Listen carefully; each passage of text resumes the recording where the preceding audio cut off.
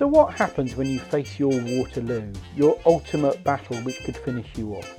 Let's see Sideline's potential Waterloo, and then we can discuss the issues with our guest. So this time, in the Blue Sky Stinking from Guideline, surprise surprise, this episode is called Waterloo. Montgomery Grabber, or Monty, the Sideline sales manager, comes to discuss his ideas about improving sales with Zelda and Michaela.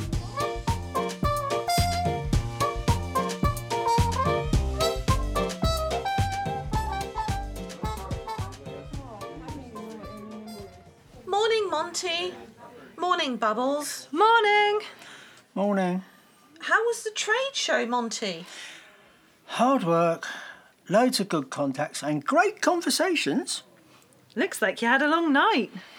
Oh yeah, it was 3:00 before I finished selling. So, what's the plan? We're sadly lacking in sales. I have a factory producing stock and a full warehouse and an empty order book. How are we going to turn this around? I need more leads to follow up on. We're not getting the footfall on the website. I've received some feedback that it's dated, difficult to read, unclear, poorly designed, the list goes on. I've had 30 or so offers from website companies to do it for us. Should I investigate that? Well, I work for hours on that website. OK, well, perhaps I should focus on our social media accounts then. What can we do there? Well, we have Facebook, LinkedIn, Instagram, Google+, Tumblr, Qzone, Twitter, Pinterest, Reddit, StumbleUpon, The Dots, YouTube, Horse Traders, Delicious, Viadio, Zanga, Vine, Buzznet, Postulate, Billy No Mates, Tout, Quora, Vimeo, and Medium accounts on the go. I'm monitoring Messenger, Snapchat, WhatsApp, QQ, Tinder, Scribbletalk, and WeChat for customer feedback. I've registered us with local business organisations, networking groups, Scoot Hot Frog, Central Index, Touch Local, Yelp and Thompson Local. I think that's it. I'm a bit surprised we're not generating any leads. Have you considered Yellow Pages? Oh, right, yeah, OK. What's Yellow Pages? You're too young to understand, and good. You're monitoring Tinder. Hold on, not Tinder. That's a mistake.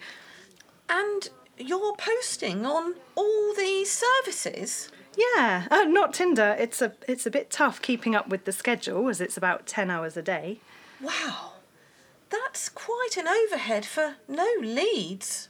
Yeah, so it's having a detrimental effect on my social life. I bet. No wonder you didn't join us at the pub on Friday night. Oh, I meant at the weekends.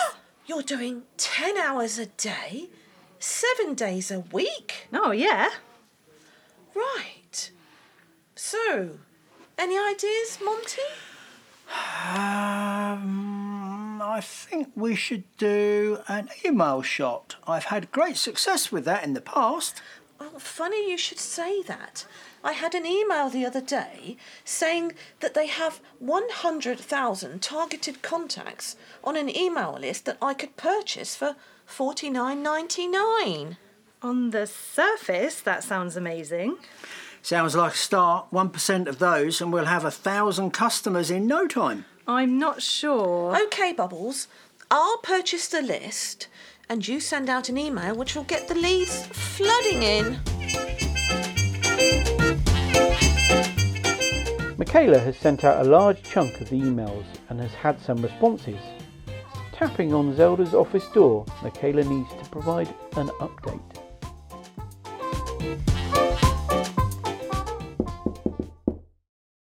Zelda, would you have a moment? Sure. How's it going? Well, I'm about a third of the way through sending the email shot out. That's taking a while. Our email service only allows us to send 100 emails at a time. That means you've had to do over 300 emails already. Yeah, it's a bit of a drag, but I've soldiered on. Is it yielding any results? We've certainly had a response. Oh, that's good. We've had 348 emails complaining about the mail and asking where we got their email address, About 7,200 bounced as unknown emails or spam filtered. We've had around 10,000 unsubscribes, 480 people complaining that there wasn't an unsubscribe option in the email. And we've just been notified by our email service provider that our account has been blacklisted. We've had 18 leads from 30,000 emails, and I can't send any more.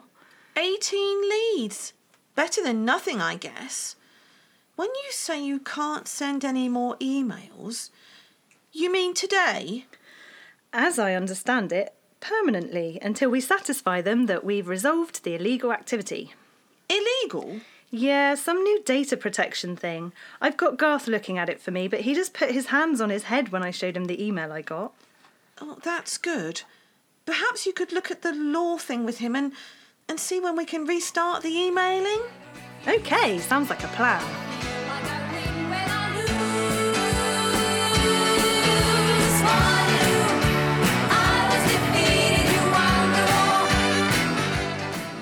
Now that sounds like a horrendous state of affairs. Unfortunately, this is not uncommon in our ever-changing world of marketing and lead generation and sales. So, to draw out some of the learning we can take from this debacle, I'm very pleased to welcome Amanda Williams, who is a consultant with Cloud Legal. Welcome, Amanda. Thank you, Russell. A pleasure to be on your podcast. Thank you. So, good of you to take some time to have a look at Sideline with us. You have a unique cross-section of skills, in my opinion. That sounds like I'm a special agent, doesn't it? I have a unique set of skills. Well, perhaps you are a special Perhaps agent. I am. Tell us what you're a special agent in. Well, I started off my life in medical and pharmaceuticals, and I've done about over 20 years in that. And I carried the bag. I was a medical sales rep and did a little bit of marketing. And then in those days, you had to choose between medical and marketing. And I went down the medical route and worked in information and also clinical research. So I used to organise multinational clinical trials. I did a lot of training as well. And as you can imagine, it's a very highly regulated environment. Yes, yeah, absolutely. Lots of compliance issues. And I'm an early adopter of social media. I was using Orkut in 2004, which people haven't heard of. Oh, I haven't. It's a long story and it doesn't exist anymore. And I was blogging on Multiply in 2005, which also doesn't exist anymore. So when Facebook came along, it felt like a natural progression from those things. And since I've been in Cornwall, I've run a marketing consultancy. And then a few years ago, I got involved in data protection, learnt about the GDPR. And to me, it seems like a perfect fusion of my life. I'm an extrovert, but inside there's a nerd trying to get out. So I've got the marketing skills, but also I'm very aware of the compliance. And working with companies, helping them get compliant with the GDPR is a little bit like my clinical research skills. Yeah. Evidencing compliance, that's a big thing. Yes. In the last few years. If it isn't evidence, it didn't happen. So an interesting balance between the need to market a business and to secure the privacy of the people you're marketing to. Yeah. I think we picked well for our conversation then. So what has changed and has affected the world of marketing? Can we reflect on that GDPR phrase that you used a number of times? How's that affected the world of marketing? I think it has affected it. And I think marketing's not a dirty word. I think some people sort of seem to think it's not a good thing. And I must say, I love it. I love seeing adverts. I love the creativity. When I was a little girl, my dad he was in sales and marketing. He'd played a game at parties where he'd cut the brand name out of an advert. And that was my favourite game. And I love the creativity of marketing and the innovation in it. But clearly, as time has gone on, as we've got more technological and we're all on Google and we're being tracked, things need to be regulated. So it's very different to how it was like 40 years ago, where you saw an advert on a railway or something. Now it's following us around the internet. So I think there is a case for more regulation. Yeah, you're right about the marketing being a dirty word, or it can be a dirty word. Obviously, if you're in business, it can't be a dirty word, not really. No. Unless you're fortunate enough to have people knocking on you. Yes, that doesn't really happen, does it? No, not at all. Now, you mentioned social media, and we heard in the drama, Michaela rattled off an awfully long list of social media accounts she was using. What are your thoughts on that approach? I think she must spend her whole day and whole night with her finger hovering over her phone, and she's at great risk of getting RSI. So I worry about that. And clearly, even from a kind of mental health point of view, it's just not good to be on the screen that much. And a complete waste of time, really, isn't it? To have that much going on and trying to scatter that much throughout all of those social media channels. I mean, definitely, I think some companies, there is a danger of overuse and not using it properly. So overuse is an interesting concept, because people might think, well, is it not? Shouldn't I get my message out on every platform I possibly can? How could it be overused? I think it's a question of going back to basics, and it's finding out who are your audience and where do they hang out. If you think of social media as a party, which party are they likely to be at? So it is a bit about going back to basics. Who is your customer, and where are they going to hang out, and then getting your message to them in the right way. And that's going to be different. Every business is going to be different. Yeah, it's an interesting analogy, the party concept. So considering that Facebook and Instagram and in business terms perhaps LinkedIn are the biggest parties, so they're the parties to always go to? Well, they're the parties I hang out. I like the LinkedIn party, I must admit, but that's because I'm a nerd, so that's fine. And I think sometimes people forget that it is social media. Yeah. And you and I, if you went to a party and we met, there's a bit of small talk. I don't go straight into a party and say, buy my stuff. It is a party. There is a bit of banter, a bit of small talk, and I think that's a really good thing. And one of the things I've been talking to clients about over the last few years is having a really good content plan. So roughly 80% of your content should be something that's going to add value to your customer, maybe answering questions that they have or sharing great content with them from other people, and then you earn your right for 20% of that to be a good call to action, to say buy my stuff. But if you're always saying I'm great, come see me, buy my stuff, it does gets a bit boring, and people then don't engage. Fair enough. But there is another side to that. It is social and it is a party, if you like, but there's a serious side to that as well. And I think we've seen that recently in the white paper that's come out from the government, this online harm. So you do have to be careful. It's not the Wild West out there. You can't just say anything you want, and there are things you have to be aware of when you're using social media. I would say read John Ronson's book, So You've Been Publicly Shamed.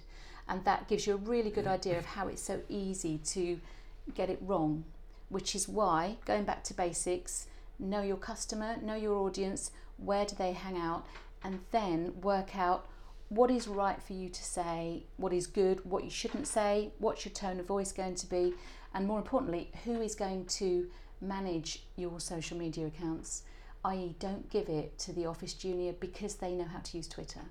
It's not a good idea, is it, really? Yeah, because Michaela's obviously very capable with social media. It's just, well, we'll talk about that in a second. I think perhaps a little bit more about strategy. Yes. And thinking it through.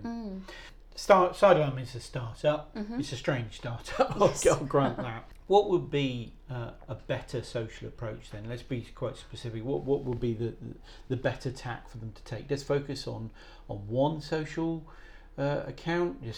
Let's hit. They're a B2C type operation. So what, Facebook is that the better social media approach, or is there when would you scattergun, or when would you perhaps consider some other social media accounts?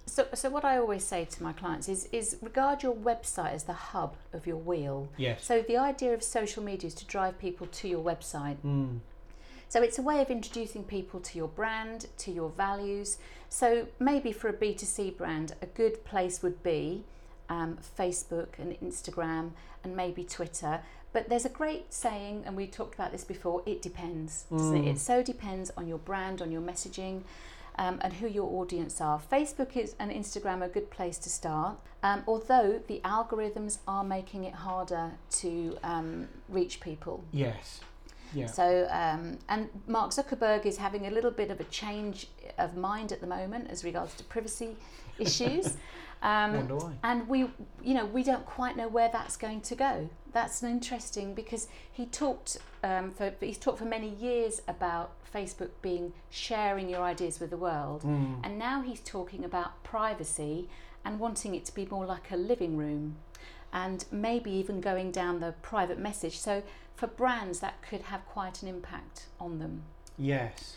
Because all of a sudden, whereas even 5-6 years ago, sharing on Facebook was easier than it is today. Yeah. Which is driving people to use paid social ads. Yeah. Or closed Facebook groups are quite good as well. I've found those are very, very useful, and that's more of a living room. That kind of comes into his more of a living room. Yeah. Okay. So closed Facebook. When would you use a closed Facebook account? What benefits would that bring you in your thoughts? So I've got one at the moment, which is called Make Marketing Work, and there's a couple of us on it that are experts in data protection, marketing, email marketing, and we've created a community. It's closed, so it's a safe space, and we can really add value. And it's aim primarily is to add value and to help people. And as in all social media, if you're a brand, you want to set yourself up as the authority in your area. Yes. So by adding value, by giving great content, by sharing good posts, you can show that you've got your finger on the pulse. So when your customer does come to choose a brand or a product or a service, hopefully you're the one they think of, because you've shown them that you know your stuff and that you're interested, you're curious, and that you've got your finger on the pulse. Okay, and we discussed in a previous episode, I think it was the last episode, that we discussed about brand and the website that Sideline's got, and of course that isn't particularly appealing either. You can go look at it, it's pretty horrific. We heard in the first scene that the Zelda has given this permission to go out to an email shot. Mm-hmm. Now, bit of an old school perhaps approach. Is it a problem, a purchased list of recipients? Well, it can be. It depends. It depends. Just a really good thing about email marketing is that it's a list that you have with permission from people. Yeah. So it's a little bit more stable than social media, which if Mark Zuckerberg does decide to change the rules, then you're a little bit of a loss. Yeah. But you do have to take great care with email marketing, and a purchase list, I would say, take very, very great care. Yeah. Do your due diligence. Where's the list come from? Has it got the right sort of consents? Be very, very careful. The ICO are looking, and they find somebody recently for getting emails from a list. They didn't have the right sort of consent, and they sent emails to 2 million people, and they received a £40,000 fine, and that was under the old Data Protection Act. Yeah. So now it would be more. So be very, very, very careful and do your due diligence. Ask lots of questions.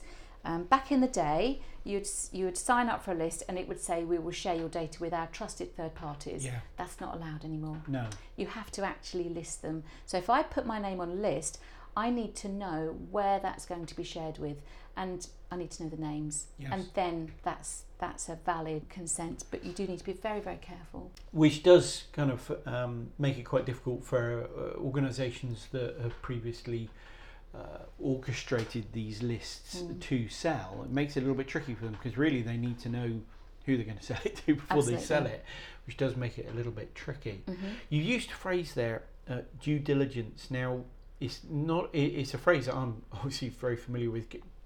What would you say is involved in due diligence? Because it's a phrase that may not be well known to some people. I would say that it involves asking an awful lot of questions from the organisation. And if you are going to trade with organisations, you need to know that they are playing safe with the data as well. Yeah. And what preparations have they made, and what evidence of compliance have they got? because your customers will want to know that you're all playing nicely with the data. Yeah.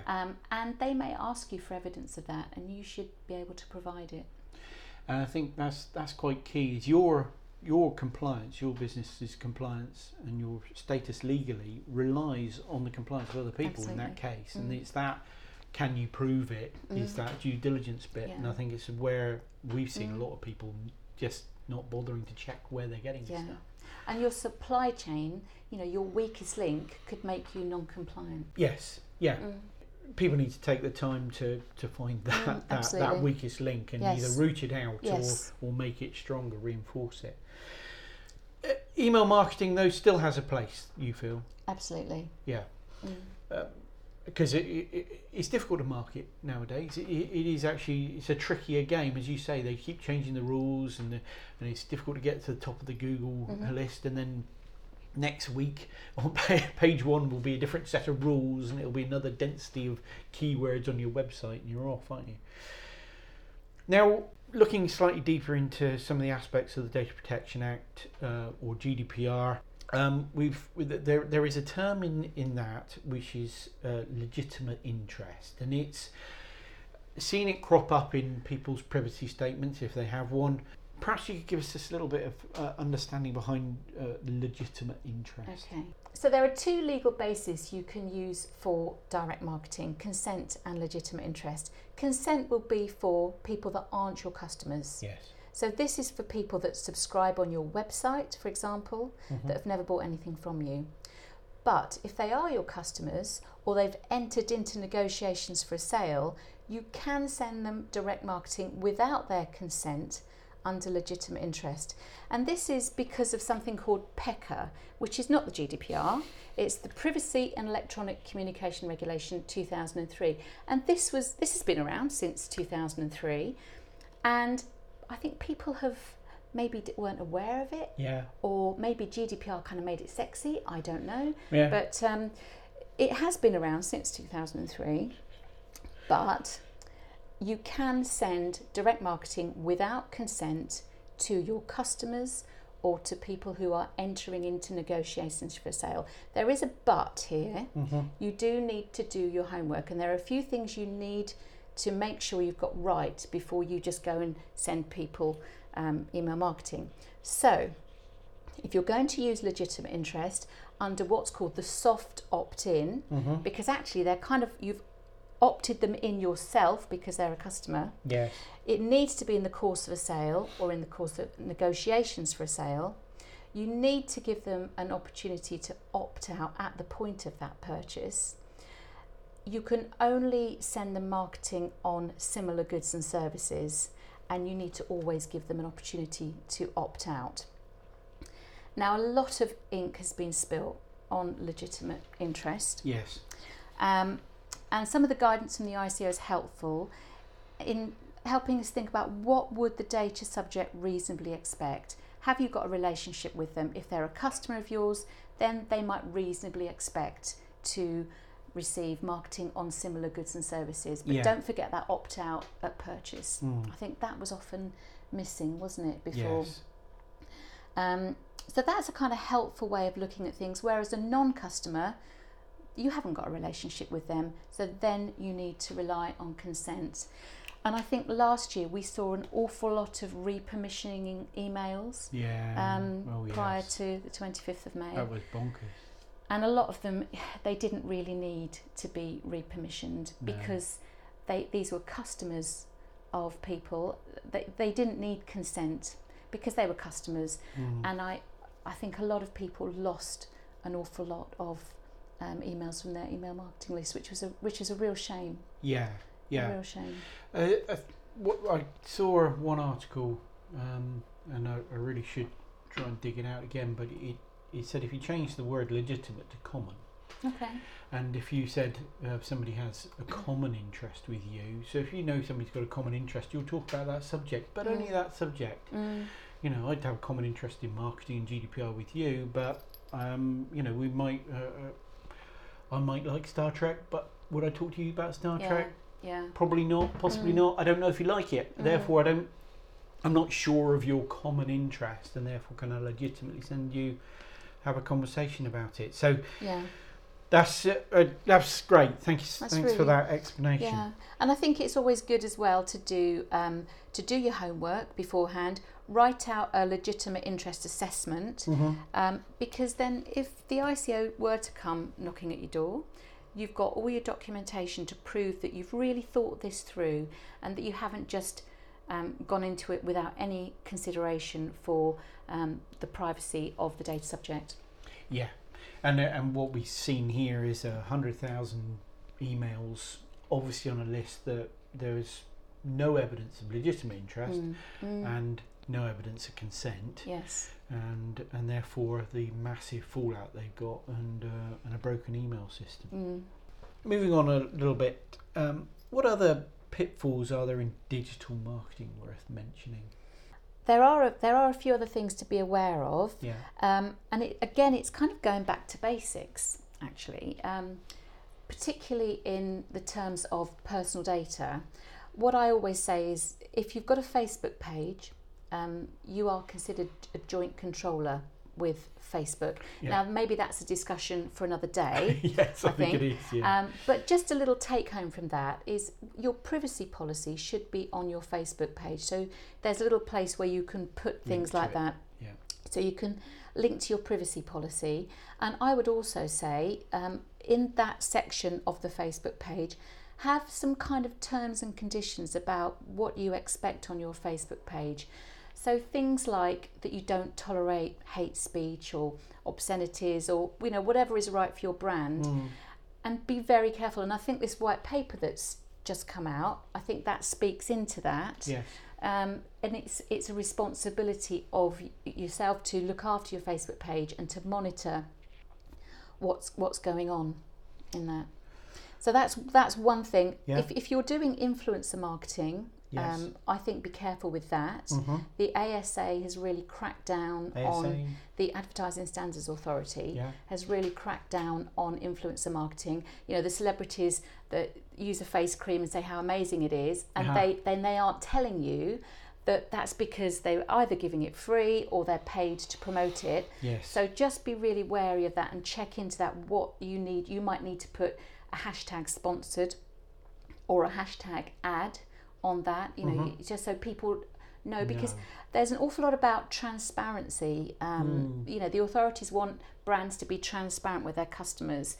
Yeah, because otherwise, I don't think it's anything more. We know there's nothing more valuable than a recommendation, an unsolicited recommendation from somebody else for your services. So if you've got a celebrity that's promoting your face cream and they've been paid to do it, that's not unsolicited, and it needs to be evident. So that's an interesting issue. And there is one more thing as well. There's lots more things, but one more thing we'll talk about right now is just be careful with things like custom audiences on Facebook. If you've got your email marketing list, it's very easy to export that and pop it into Facebook and create a custom list. Yes. Just be very, very careful with that and make sure, again, you've got the consents in the right place. Facebook are cracking down on it. MailChimp, I know, have put extra steps in place.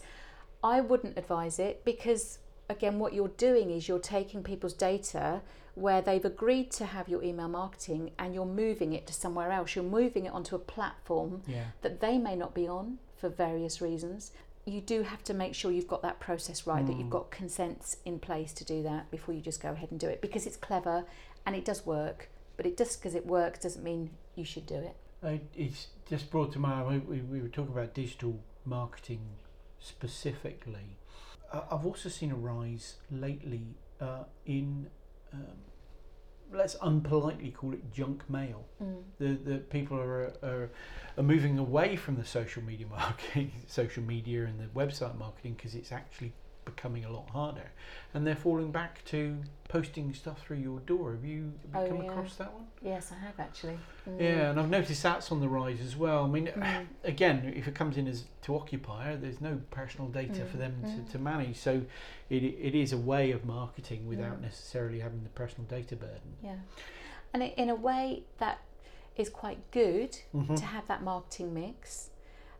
So in this new era of privacy and data protection, don't forget those traditional forms of marketing, print adverts, radio adverts. Apparently radio adverts are on the up at the moment. Are they coming back again? They are, yeah. And the catalogues. And I must say, there's a little bit of me that actually is quite enjoying getting some of the catalogues back and just physically flicking through away from screen time. So yeah, don't discount all those traditional forms of marketing. And that brings us nicely on to what is missing in Sideline, in your opinion. I think Sideline need to go back to basics. They need to ask who their audience are. Mm-hmm. They need to have a strategy and a plan, and maybe have some idea about what sort of content they're going to produce, how are they going to do it, who's going to do it, and then look at the data they have got and do an audit on it. That's something that we always recommend. I know that's something that you definitely talk about a lot too. Whose personal data are you holding? Have you got a legal reason to hold it? Yes. If you haven't, then you need to get rid of it. Decide what you can and can't do with that data. Yeah. And then you may need to get somebody to help you with your social media marketing. As I say, don't necessarily just leave it to the junior because they know how to use Instagram and they know what a hashtag is, because it can spiral out of control if you haven't got someone that understands your tone of voice and the kind of boundaries in which you operate. Yeah, I think strategy is always one of those dirty words. I mean, many businesses go, "Oh no, I don't do strategies." Either haven't got time for it, or they can't see the value in it. But part of it is about, what's your ethos, what's your values, where are you trying to go, where's your marketplace. Getting that down doesn't have to be a tome, doesn't have to be, anything much more than, 2 sides of A4 sort of thing. But how are you then going to address that market? How are you going to get it? And I think it needs to be understood from the top down, doesn't it? Yeah. Because Zelda didn't know the impact of sending out this email and took no advice. And I think that's always a problem, is if somebody's making a decision on a marketing strategy without considering the impacts of it. And I think also, you can have your 2 sides and it can be agile. Yes. Because things do change. Mark Zuckerberg is changing his mind on how Facebook is going to run. The algorithms on Instagram have changed, and then you find that your engagement's gone down. So sometimes you do need to be prepared to pivot a little or react to something. So a strategy can be great. It doesn't have to be absolutely set in stone. Yeah. Be prepared to roll with the changes a little bit. Yeah. And also keep your eye on new regulations coming up. Oh, yes. We've got e-privacy that will come up one day. That's another subject for another day, I'm sure. Oh, yeah. So there are lots of things that you need to be aware of when you're doing marketing of any sort. As we approach the end of our conversation, in terms of social media and digital marketing, and you probably said some of these before, but what would be the top tips that people could take away from our conversation? So I think what I'm saying, my top tips to sum up are: go back to basics on all sorts of things. Who are your audience? Yep. Where are they? What's your tone of voice? What sort of things are you going to share with them, and how are you going to add value? Don't forget it's social media. But then it's also, there's a tension between that and then actually getting it wrong as well. Yeah. So just be aware of the boundaries and be prepared to learn from new regulation and be prepared to pivot when things change. Brilliant. Okay. Now I will put some links to the white paper you mentioned and the book you mentioned on our show page. Before we go then, what do you see in the future for Sideline then in this situation?